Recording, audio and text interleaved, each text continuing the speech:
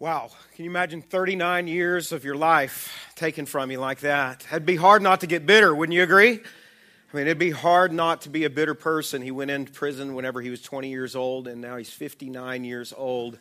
And, I think probably what impresses me most as I hear his story is that he's not bitter, along with the others. And I guess maybe he figures this, and a lot of times people figure this, is that much of his life had already been taken from him, right? Why let the prison of bitterness take the rest?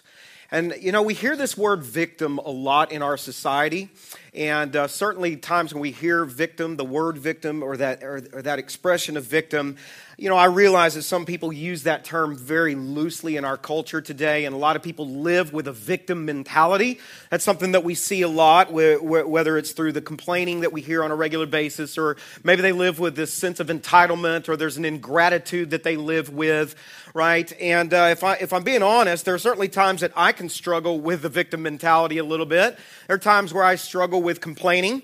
I can be a person that can complain, and I kind of get in that mindset, and then I realize I'm complaining a lot. Or maybe I am just ungrateful for some of the blessings, and I realize that, and the Lord convicts me of that. Sometimes I feel entitled, especially whenever I'm driving in traffic. Do you ever feel that way? I feel entitled to the road. And by the way, I was thinking this week. Do you think that God, maybe right now, as we're all perhaps victims of traffic in North Texas right now, do you think God was thinking that all of us at this point need some lessons in patience? Therefore, every road in North Texas is under construction. Does everybody else get that? Do you feel like a victim of traffic? Yeah, we all feel that way, right? Well, I'm not talking about that kind of victim. I'm talking about today, what I want to speak with you about today is when you are genuinely mistreated. When something that is an injustice does happen in your life, and it happens all the time. Maybe you don't get locked in a prison for 39 years, right? And where someone lied about you and something like that happened, or, maybe that's not the case, but you're not in that kind of prison. But sometimes the circumstances that you find yourself in can feel like a prison. Sometimes that bitterness that maybe you are feeling in your life as a result of what someone else has done to you, that can certainly feel like a prison at times in your life. And unfortunately, injustices, at least in this world in which we live right now, they happen all the time. You see things that are mistreatments. You've all experienced it. It doesn't matter how old you are, and when we go through certain things like that, they can leave us confused. They can certainly test us, test our faith when we go through things that are in our mindset as an injustice, or it actually is maybe at this specific time. And it causes us to wrestle with questions. And these kind of questions probably you've thought or maybe said at certain times, maybe when you're going through that tough circumstance, maybe you've thought this: God, do you really love me? I mean, do you really love me? If you love me, God, why aren't you doing something about this right now? And that's sometimes our way of seeing it. Or maybe you've asked this question before: why me? Why does this keep happening? Why do these things keep happening over and over again, where it's like, are you kidding me? This is going on again. Or maybe you've thought this one: are they going to really get away with this? And you see that injustice and it bothers you, and you're like, it looks like they're going to get away with this. God, are you going to do something about this? But ultimately, this is what many of us feel at certain times, especially when we're anxious, when we're worried, when we're troubled. Here's the big question that really, you may not say it, but we really, if we're anxious all the time, here's what we're saying underlying in that is this: God, are you really in control? Do you have this, God? And so when we're worried, when we're anxious, it's because deep down inside we're wondering if God really is control of this. And those are big questions, and it's okay to ask those questions. We all ask questions like that at certain times, and it's in those times where God's ways that we'll kind of look at, and we're looking at in this series, God's ways are working, and sometimes His ways are confusing to us. right? Sometimes it doesn't add up, certainly from our limited perspective. When we're looking at them with a human viewpoint, our limited viewpoint that we see the things that are going on around us. I mean, in fact, God tells us this in Isaiah chapter 55. He says this in verses 8 and 9. God says this to us. He says, "My thoughts are nothing like your thoughts." He says the Lord, "and my ways are beyond anything you could imagine." He's saying, my ways that I'm working go beyond your ways of comprehending things. "For just as the heavens are higher than the earth, so," what does he say? My ways are higher than your ways, and my thoughts are higher than your thoughts." Now here's the deal. Most of us believe that, and we understand that God is God. We understand that He is bigger than we are. We understand that we have this general belief that God really is in control most of the time. But being honest, sometimes the things that are happening in front of our eyes, they are hard to comprehend, aren't they? It's hard to look at some of the things that we see and stomach some of those things from our limited perspective. And I mean, when in our way of seeing things, the way we look at it, when you do what is right, you're rewarded instantly. Or when you do something that's wrong, you're punished instantly, immediately. And that is a just way of thinking of things, okay? But here is the other problem with that is a finite way of thinking whenever I use the word immediately, okay? Because here's what we also see is that God's timing is not our timing. God is just. He is perfectly just. It seems only fair, though, and right in a perfect world, which we know this present world in which we live currently is not, right? It is broken. Because of sin, this world is flawed. But we know this, because of that, it doesn't always happen that way, at least right before our very eyes. We don't always see justice served immediately. You can do the right thing. Have you experienced this? You can make good moral choices. You can even determine and commit within your heart that you're going to live the best possible life or live a life that seeks to please God, and you're committed to that, and you love Jesus, and you're going after that with everything within you, and make good choices. And what do we discover in this life? Life will still throw you curveballs. Do you get that one right? Sometimes it doesn't just throw you a curveball. Sometimes you don't even get a high and tight brush back warning pitch. Sometimes you get a fastball that beans you right in the head. That's how life is in this world in which we live. It's broken, and in those times, life wounds us. Because of the brokenness, we get hurt. We go through mistreatments in life. Not just being in a victim mentality, but I want to just say this. There are legitimate victims in society, where you've perhaps been victimized in some kind of way and life has wounded you. And it's in those times that our attitudes are greatly tested, aren't they? Where our attitudes are tested, our responses are tested, our response to what's happened in life is tested.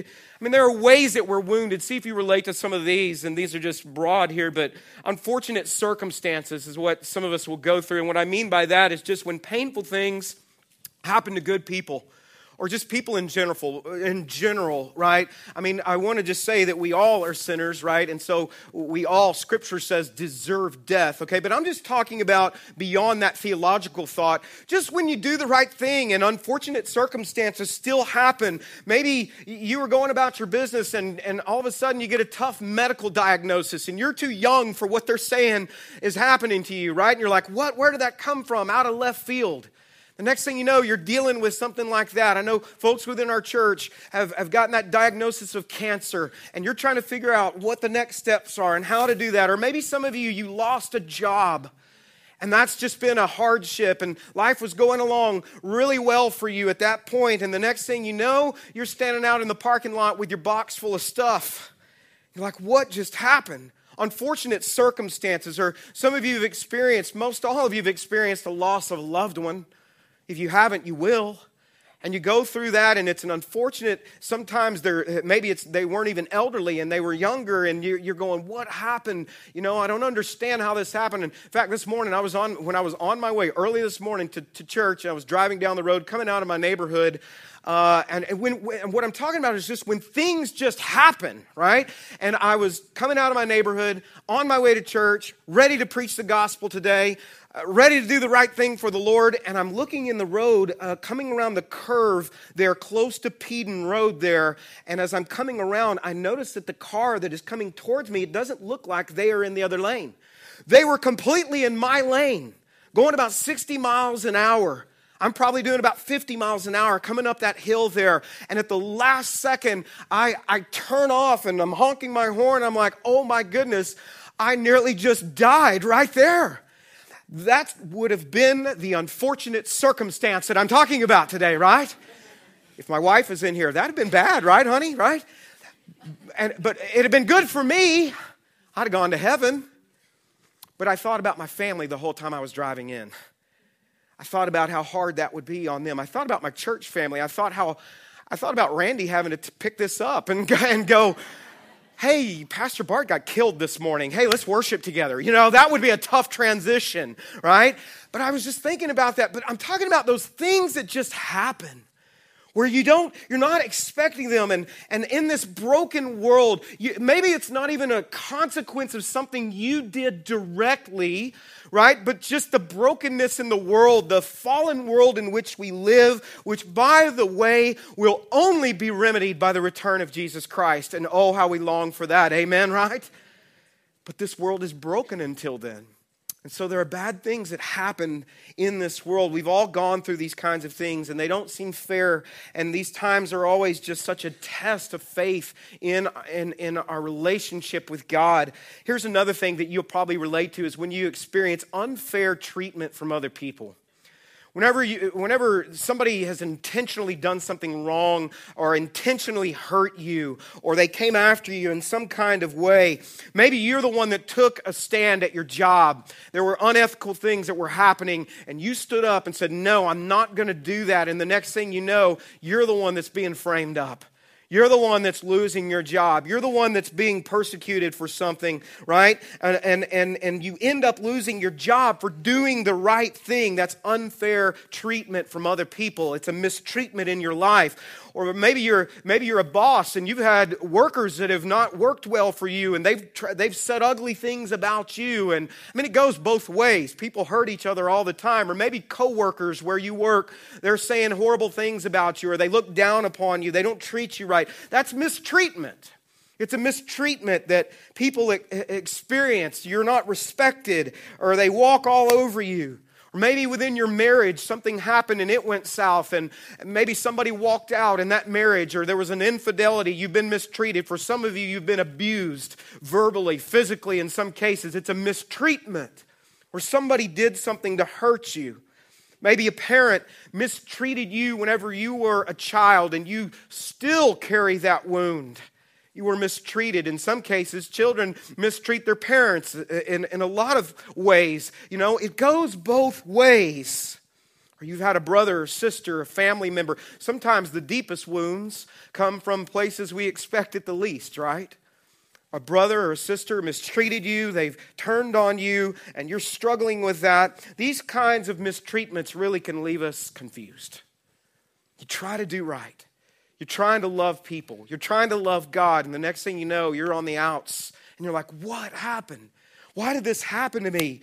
These mistreatments are so painful when you're trying to do the right thing.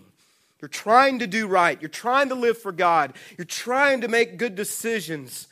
I remember whenever I was a student pastor, I had a teenager who came to me and said that she was trying to be sexually pure and save herself for marriage. And because of that, she was struggling because her boyfriend was pressuring her to engage in premarital sex. And he broke up with her and she was upset. She's like, I did the right thing.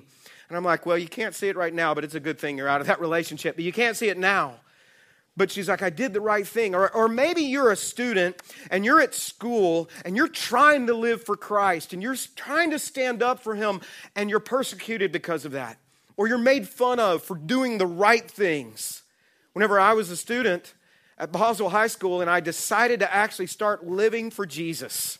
My junior year in high school, instead of being kind of the closet Christian that I'd been before that, I decided to really start expressing my faith and just not being ashamed of Jesus. And I found out who my friends were really quickly. And a lot of them kind of walked out of my life and they didn't want to be around me. And I'm like, God, I was trying to do the right thing. I wanted to live for you.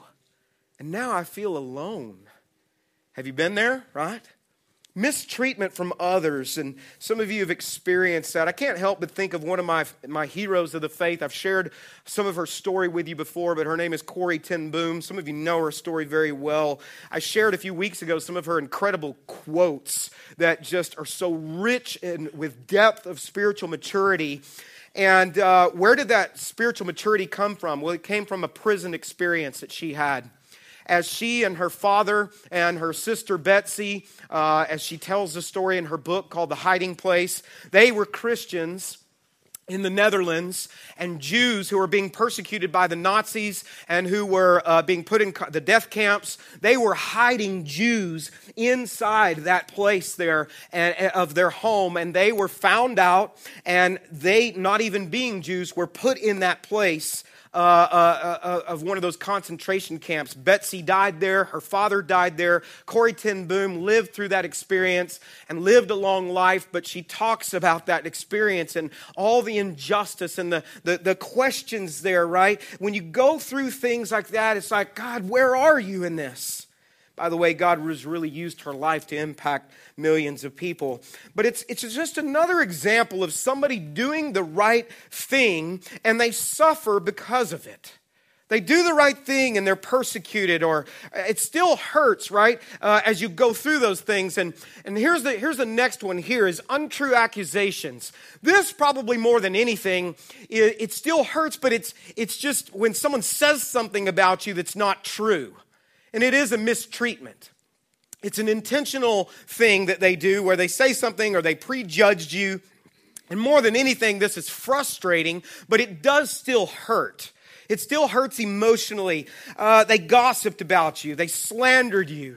They talked behind your back. That's so frustrating when they said these things about you, and the people they said them to, they don't know any better. Maybe they don't give you the benefit of the doubt, so they believe those things about you.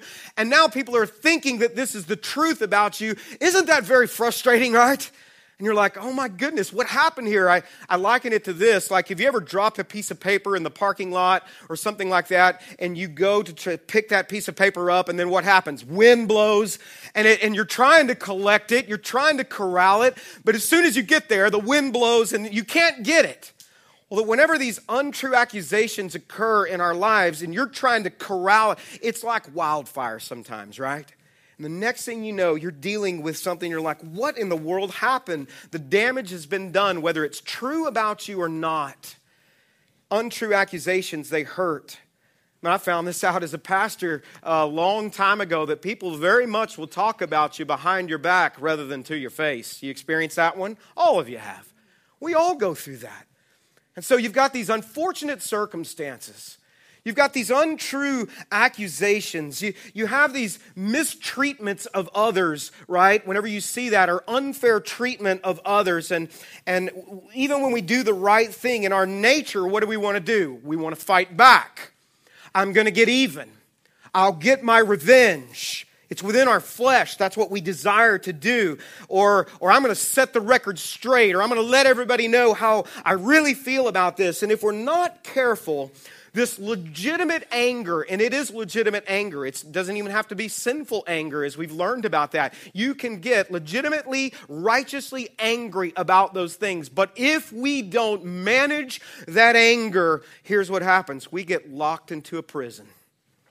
And it is a prison of bitterness. A self-imposed prison.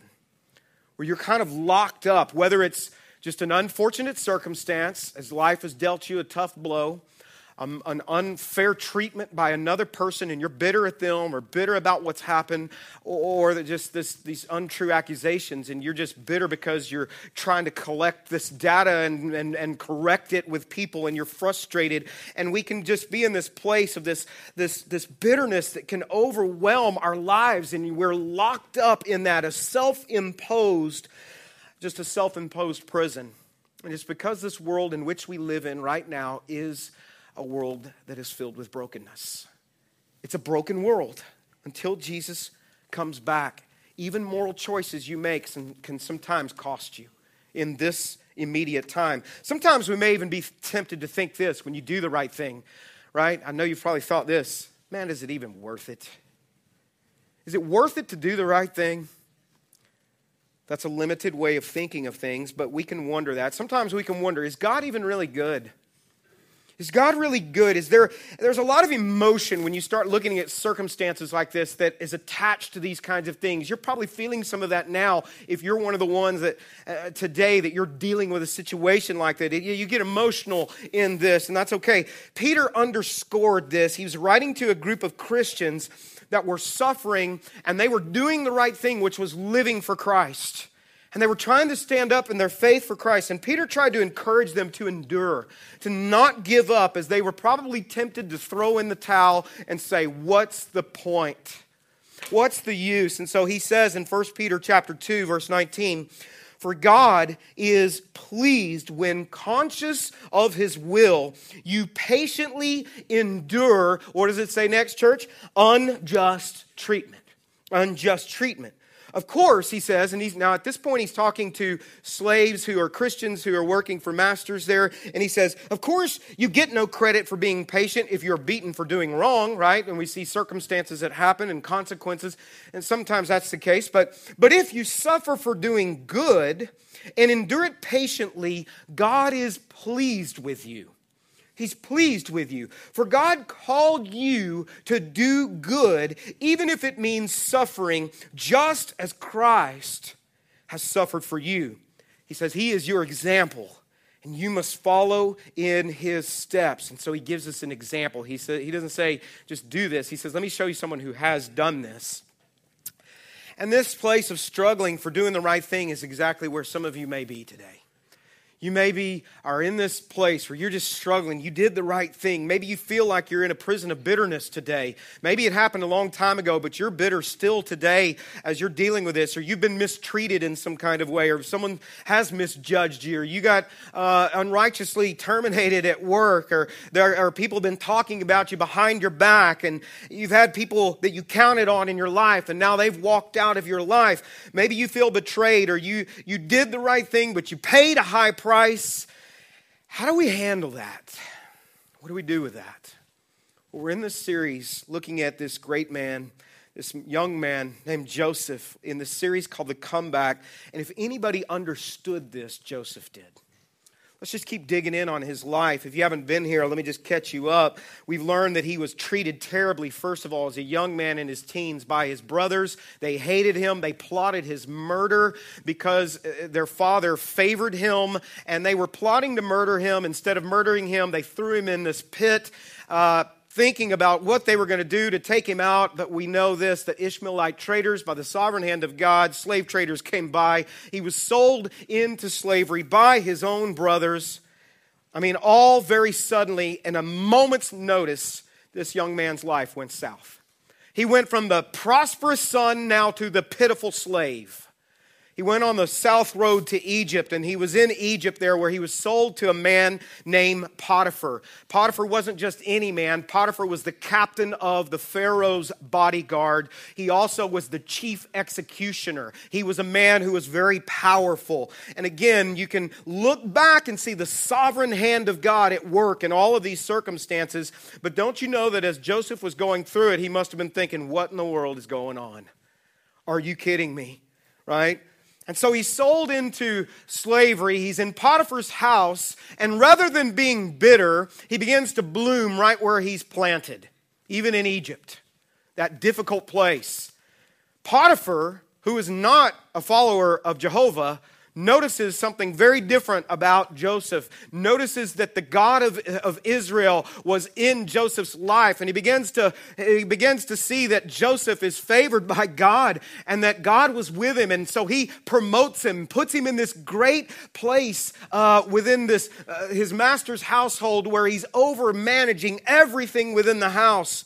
Right? And we don't see Joseph plotting revenge. We don't see him addicted to anything. We don't see him bitter. We see him just with his nose to the grindstone, and he's just continuing to pursue God. But then, now you'd think as he's promoted, that'd be a great place in the Bible for a happily ever after. But that's not what you find. You find his story continues in the midst of all the prosperity as Joseph is on the rise now again in his 20s.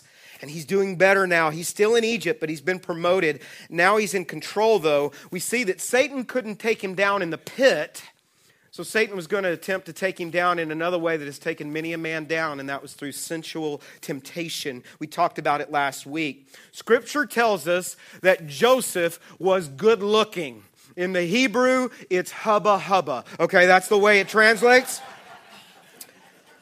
We saw, and what's interesting is Scripture says, not hubba hubba, but it does say, he's good looking.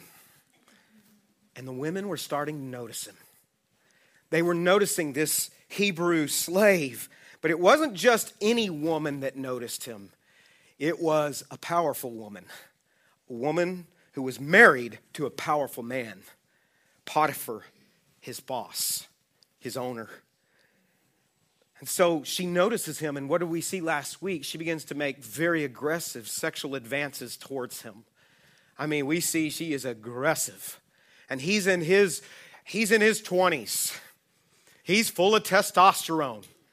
Some of you maybe need to remember that. I don't know. But anyhow, he's there. And he's a young man. He's not a eunuch. He's a young man. But he stood up for what was right. What did Scripture say that he did? He refused her.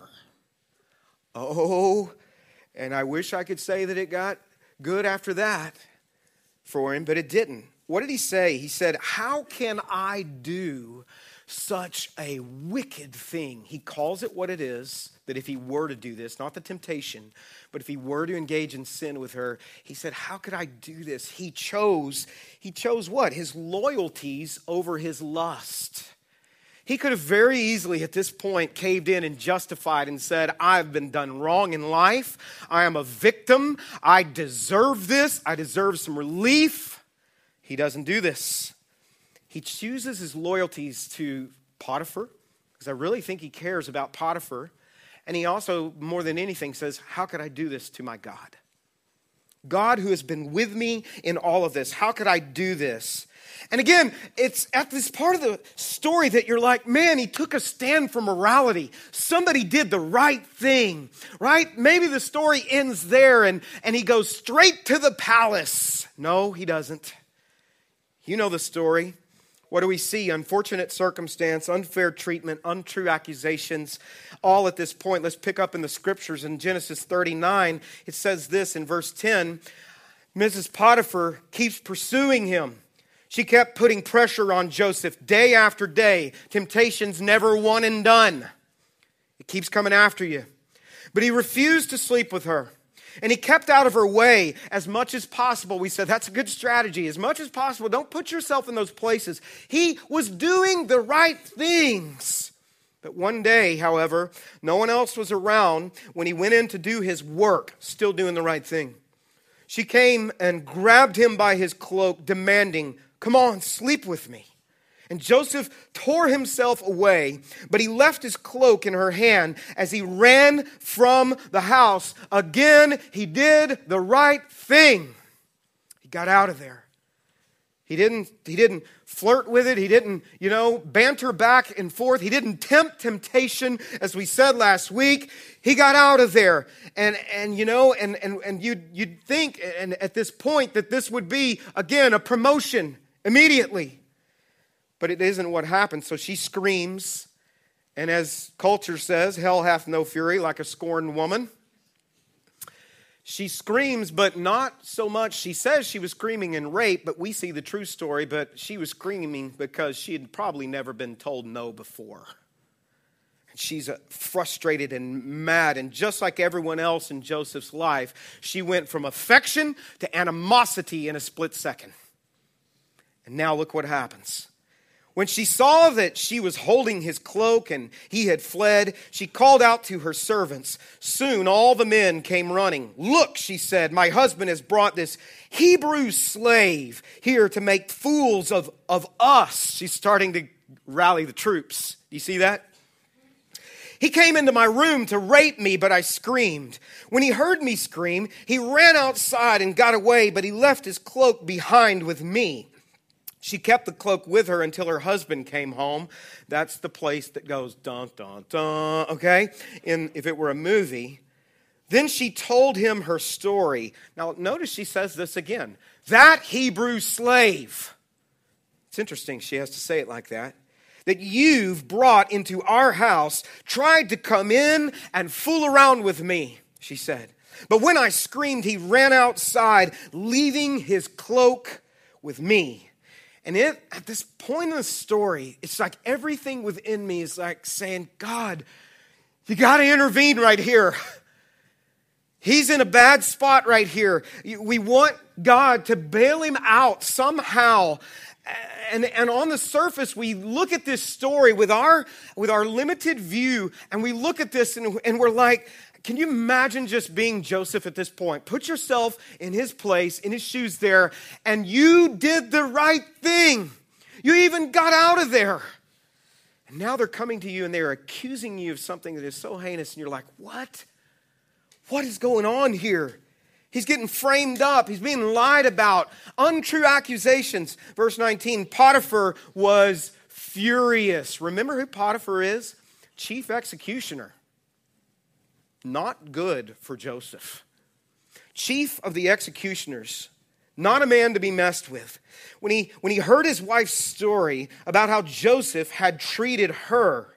So he took Joseph and he threw him into the prison where the king's prisoners were held. That was the dungeon. It was the innermost part. It was a terrible place. And there he remained. Do you think when he was in that dungeon, do you think Joseph must have been thinking, are you kidding me? Really? God, I tried to do the right thing here. As a side note, I can't prove this, but it is interesting to think. If Potiphar, who was the chief of the executioners, could have killed a slave on the spot for a thing like this, doesn't it make you wonder if he really believed his wife? Or if he believed Joseph, but he was maybe politically trapped, but he didn't have, and I'm just speculating, okay? But he didn't have maybe enough character to do the right thing at this point. It happens. People get railroaded. Injustice is happening. He's in Pharaoh's dungeon. If you're Joseph, what would have been going through your mind at this point? What would you have been thinking? He did the right thing. He's paying the price for doing the right thing. He's being mistreated again. He's going to have to start all over again. You ever felt that way? Do you think he wondered where God was in all of this? God, do you love me? Are you there? You know, we were singing earlier the song Cornerstone, and I wasn't thinking about this week, but as I was singing it in the first service, it said, when darkness seems to hide his face. Have you ever experienced that? Where it's like you can't see him at work. You know he's there, or sometimes maybe even wonder if he's there. I wonder if he thought, where are you, God? Where are you in this unfortunate circumstance? Where are you in the untrue accusations?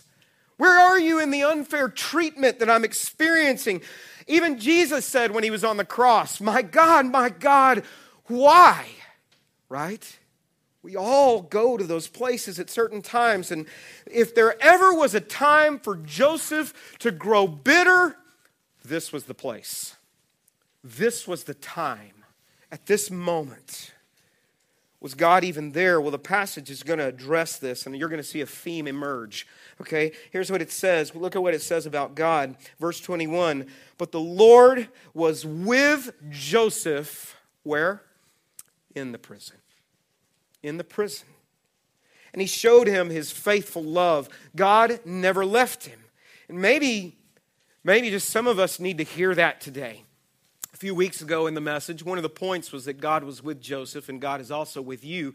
But I just noticed that it comes up again in chapter 39. It's in chapter 37, it's in chapter 39. And maybe the theme for us is that we need to keep hearing this.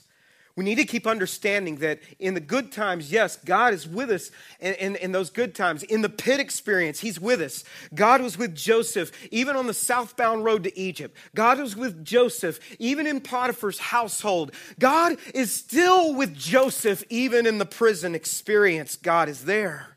Never left him. Never left him in the untrue accusations. Never left him in the unjust treatments and the unfortunate prison. He's never left you either.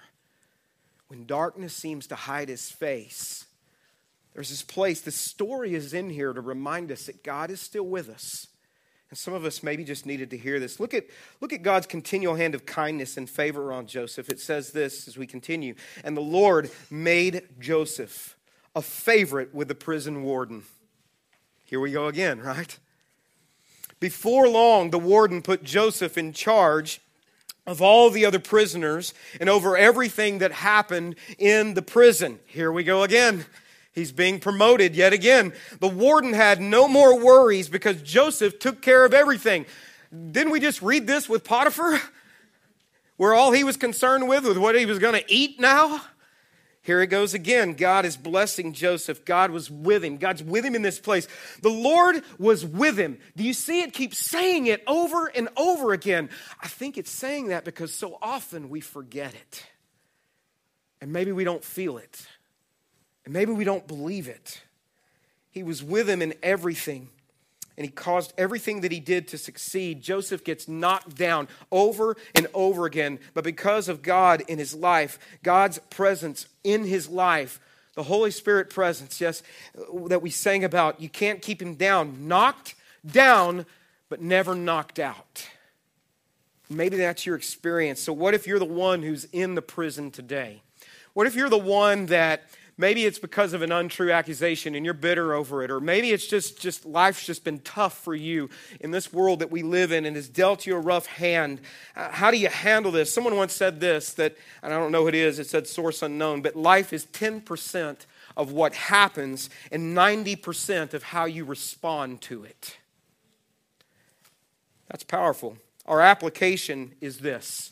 You can't control what happens to you, but you can control your response. We can't control all the things that happen, but we can control the responses.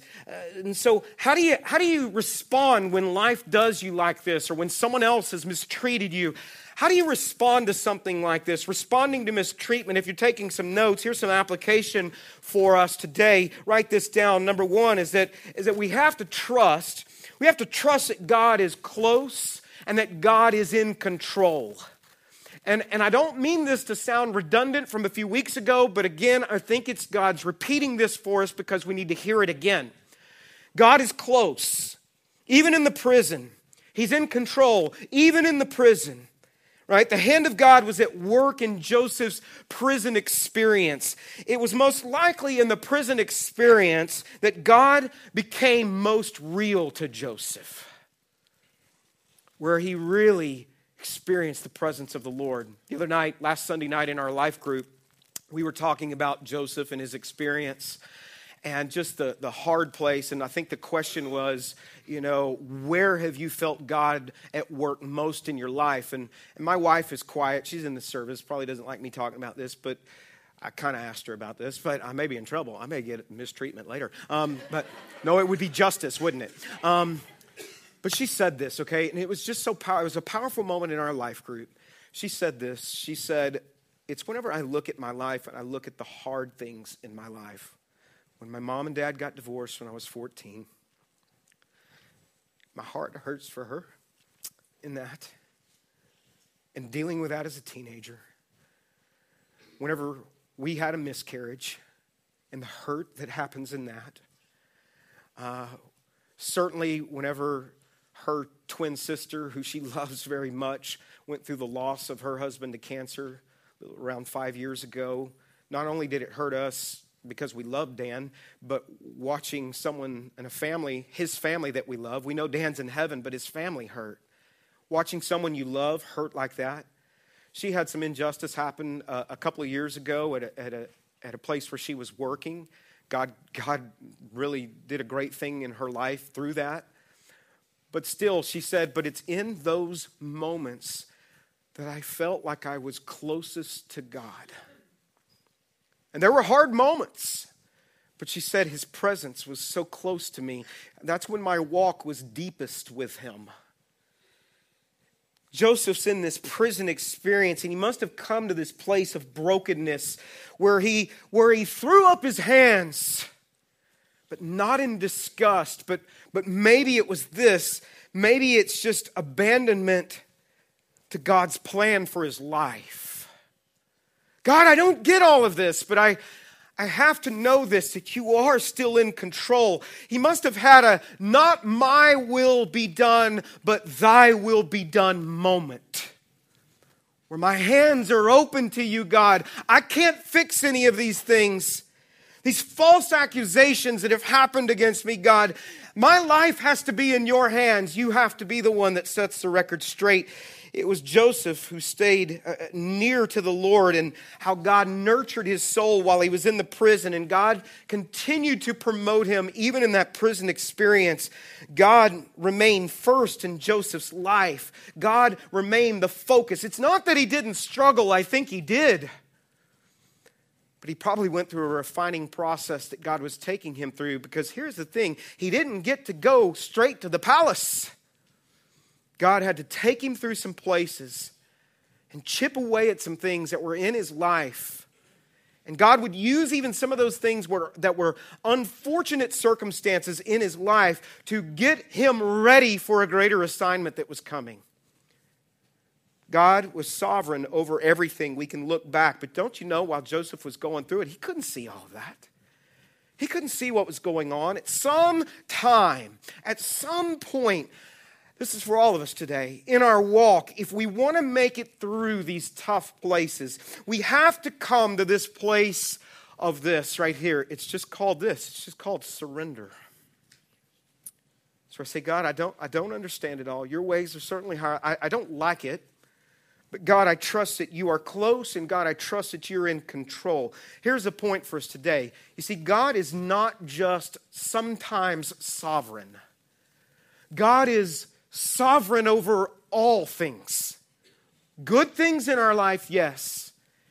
And this is hard, but even the bad things. He's still sovereign over these things. Whatever you're going through, it may have you confused right now, but you need to know God's not confused. Whatever you're experiencing right now is not beyond him. God is not bewildered by your circumstance right now. He's not trying to figure out, he's not wringing his hands, as you've heard us say it, trying to figure out what are we going to do about their problem. And I don't know how he does it, but he says his ways are higher than our ways. He finds ways. I don't know how he does it. That's why he's God. He finds ways of even using these things that evil intended to harm us. But God can use them and reweave them in our lives. That's what he does. He's the master weaver. He's present with you in the prison. He's working in your situation. In fact, I think it was the prison experience that God used to shape and prepare Joseph for his next and most important assignment. What situation are you going through that maybe you've been holding on to, that today is the day that God's saying, I want you to let this go to me? It's not that I don't want you to be actively involved, but I want you to give this to me. Here's what we have to do. We have to trust in God's training. That's another response, is to trust in his training. And you're going to see this word trust come up a lot. Trust that he's training. God was actively training Joseph for what was next in his life. God was refining him, chipping these character defects away. Joseph was not a perfect man. What if he'd gone straight to the palace with no brokenness, and then he became a dictator? But God was getting him ready. God was making his heart soft. Psalms 105, the psalmist saw this and he said this. It says, then he sent someone to Egypt ahead of them. That is the people of Israel. Who was it that he sent? Joseph, who was sold as a slave. The psalmist is seeing the sovereign hand of God at work. They bruised his feet with fetters and placed his neck in an iron collar. Does that sound painful? Absolutely. Until the time came to fulfill his dreams. Another translation says his word. The Lord tested Joseph's character. He tests us in these places that we're in.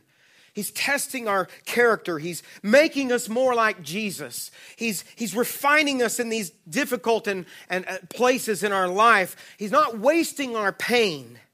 It's so often in these places, these tough places, that God is making us into the people that He wants us to be for His purpose. And I'm not saying what you're going through is good. It is not. Scripture's not even saying that it is good. But here's the thing. God, because He is God, is going to use it in your life. And He's going to use it for your glory. Look at what the psalmist also writes. This is interesting that he would say this.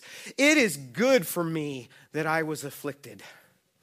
It was good for me that I might learn your statutes. In other words, that I might learn what you're really all about, God. I learn more about your character in these dark places. I learn more about the fact that you're faithful in these difficult times. Here's the other thing, if God is getting you ready, but here's the other thing you've got to do, and our response needs to be this, is that we've got to trust that God is the one that sets the record straight. If you've been falsely accused, if you've been done wrong, God is still sovereign even over your reputation. He's still sovereign. And my sick way of thinking about things, because I can have a little demented sense of humor here, I wonder if when Joseph does get promoted to the palace, when that happens and he's in control, I was starting to just let my mind just wander a little bit. I was wondering if when he ran into Mrs. Potiphar then, if he just kind of smiled, like, expect it when you least expect it, lady. It's coming. Or did he say, how do you like me now? That's the title of one of the messages coming up, by the way. How do you like me now, lady?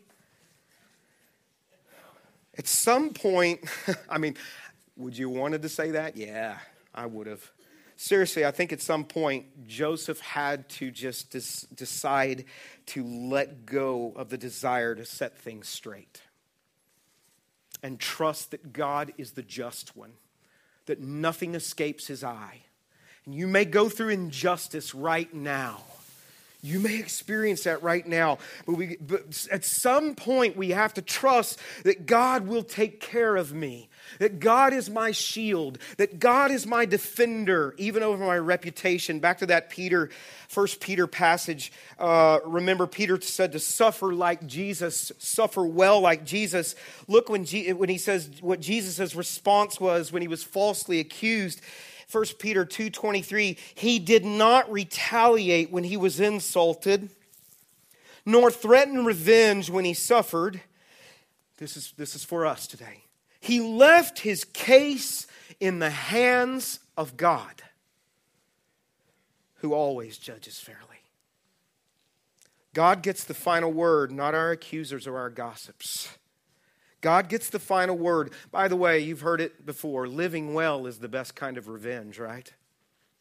Not out of spite, but just because you can't control. You're not hurting the other person. If you're bitter, you're hurting yourself. You're drinking your own poison there. He's sovereign over what people even say about us. Some of us need to hear this today. This is a word for some of you today, okay? You need to let it go. Let it go. Open your hands. Let it go to Him. Trust that God is just. Trust that God's going to take care of you. Do what Jesus and Joseph did. Let that anxiety go. Let that desire for revenge go. Let these things go. Here's the fourth and final thing. A response is this, is we have to choose. This is a choice to live in victory rather than as a victim. Even if you've been victimized, and some of you really have been. But here is the thing, I was thinking this week, even if you are a victim, living like a victim continually continuously is not helping you. It's not going to help you to continue living in that manner. When you look at Joseph, who was done wrong, we don't see him living as a victim. You see him beginning to bloom wherever he's planted, right? We don't see him constantly complaining. I'm not saying you don't have a right to express things, right, or express things. I'm just saying we don't see this mentality, this victim mentality. He lived as an overcomer. God blessed that within him. He didn't live as a victim, even though he was one. His response to injustice and mistreatment is such a powerful example for us. He didn't deserve prison, but he responded to it beautifully. He suffered well. And what this shows us is that you and I can do the same. We can do the same. Living as a victim is not going to help us. Last verse right here, 1 Peter 4:19. So if you are suffering in a manner that pleases God, keep on doing what is right. And now here's the big message for us. And trust. Trust your lives to the God who created you, for He will never fail you. That's what Peter said to them, and he says to us. This word trust, it's actually an accounting term, and it means this: to deposit your life into the hands of God. You're trusting. You're depositing your life into God's hands. As we close, I came across this quote from Nelson Mandela, as you know, as I've shared his story a little bit over the last few months. Imprisoned unjustly for 27 years, probably struggled with bitterness in prison at times. Who wouldn't? But this is what he said whenever he was freed. This is what he said to himself. As I walked out the door toward the gate that would lead to my freedom, I knew if I didn't leave my bitterness and hatred behind, I'd still be in prison. You see, you've been made to be free in Jesus, not to live bitter. In fact, if you choose to live bitter, you might just miss, I'm not talking about heaven here, but you might just miss the promotion and the palace experience that God wants to work in your life. I want to just invite us to prayer right now, if we can just pray. Are you in this prison of bitterness today? Well, we see that Jesus has come to set us free. He gave us this example of not being bitter, of putting our lives, depositing our lives into the hands of God. And so our response this morning is, perhaps some of us today, we need to just come to a place of surrender. Surrender in the unfortunate circumstance that you find. Surrender means trust. It's opening your hands to God. It's letting go. Trusting Him. Not living as a victim, but as a victor, because you are that in Jesus Christ. It's trusting Him in the untrue accusations. It's trusting Him even if you've been unfairly treated. It's trusting and knowing that God is sovereign, that God will set the record straight.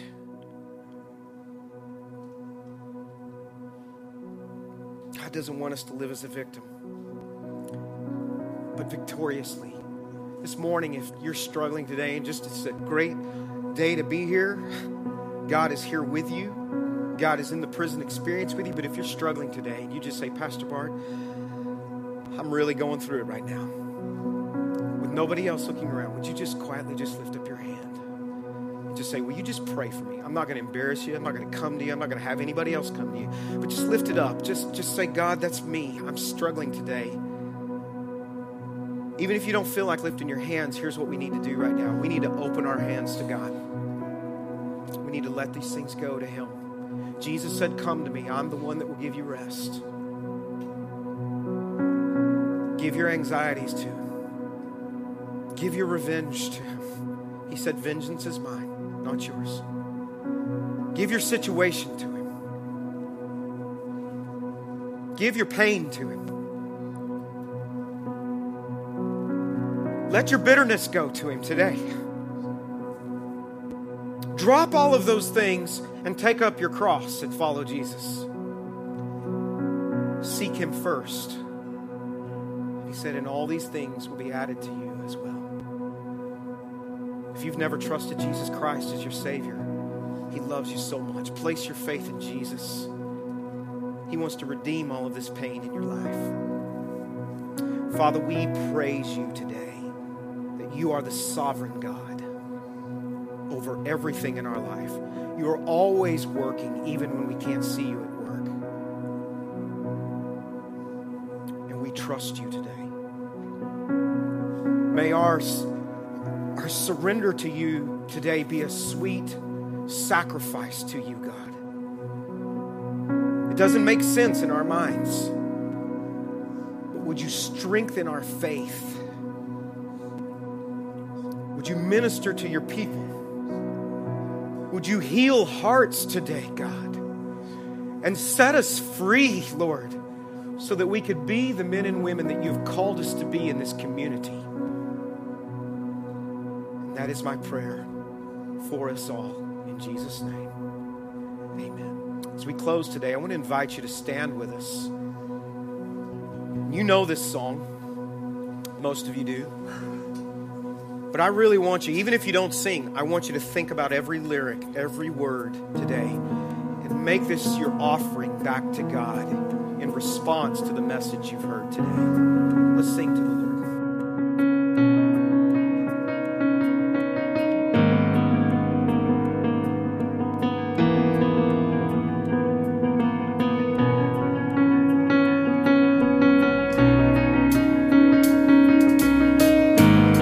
There is strength within the sorrow.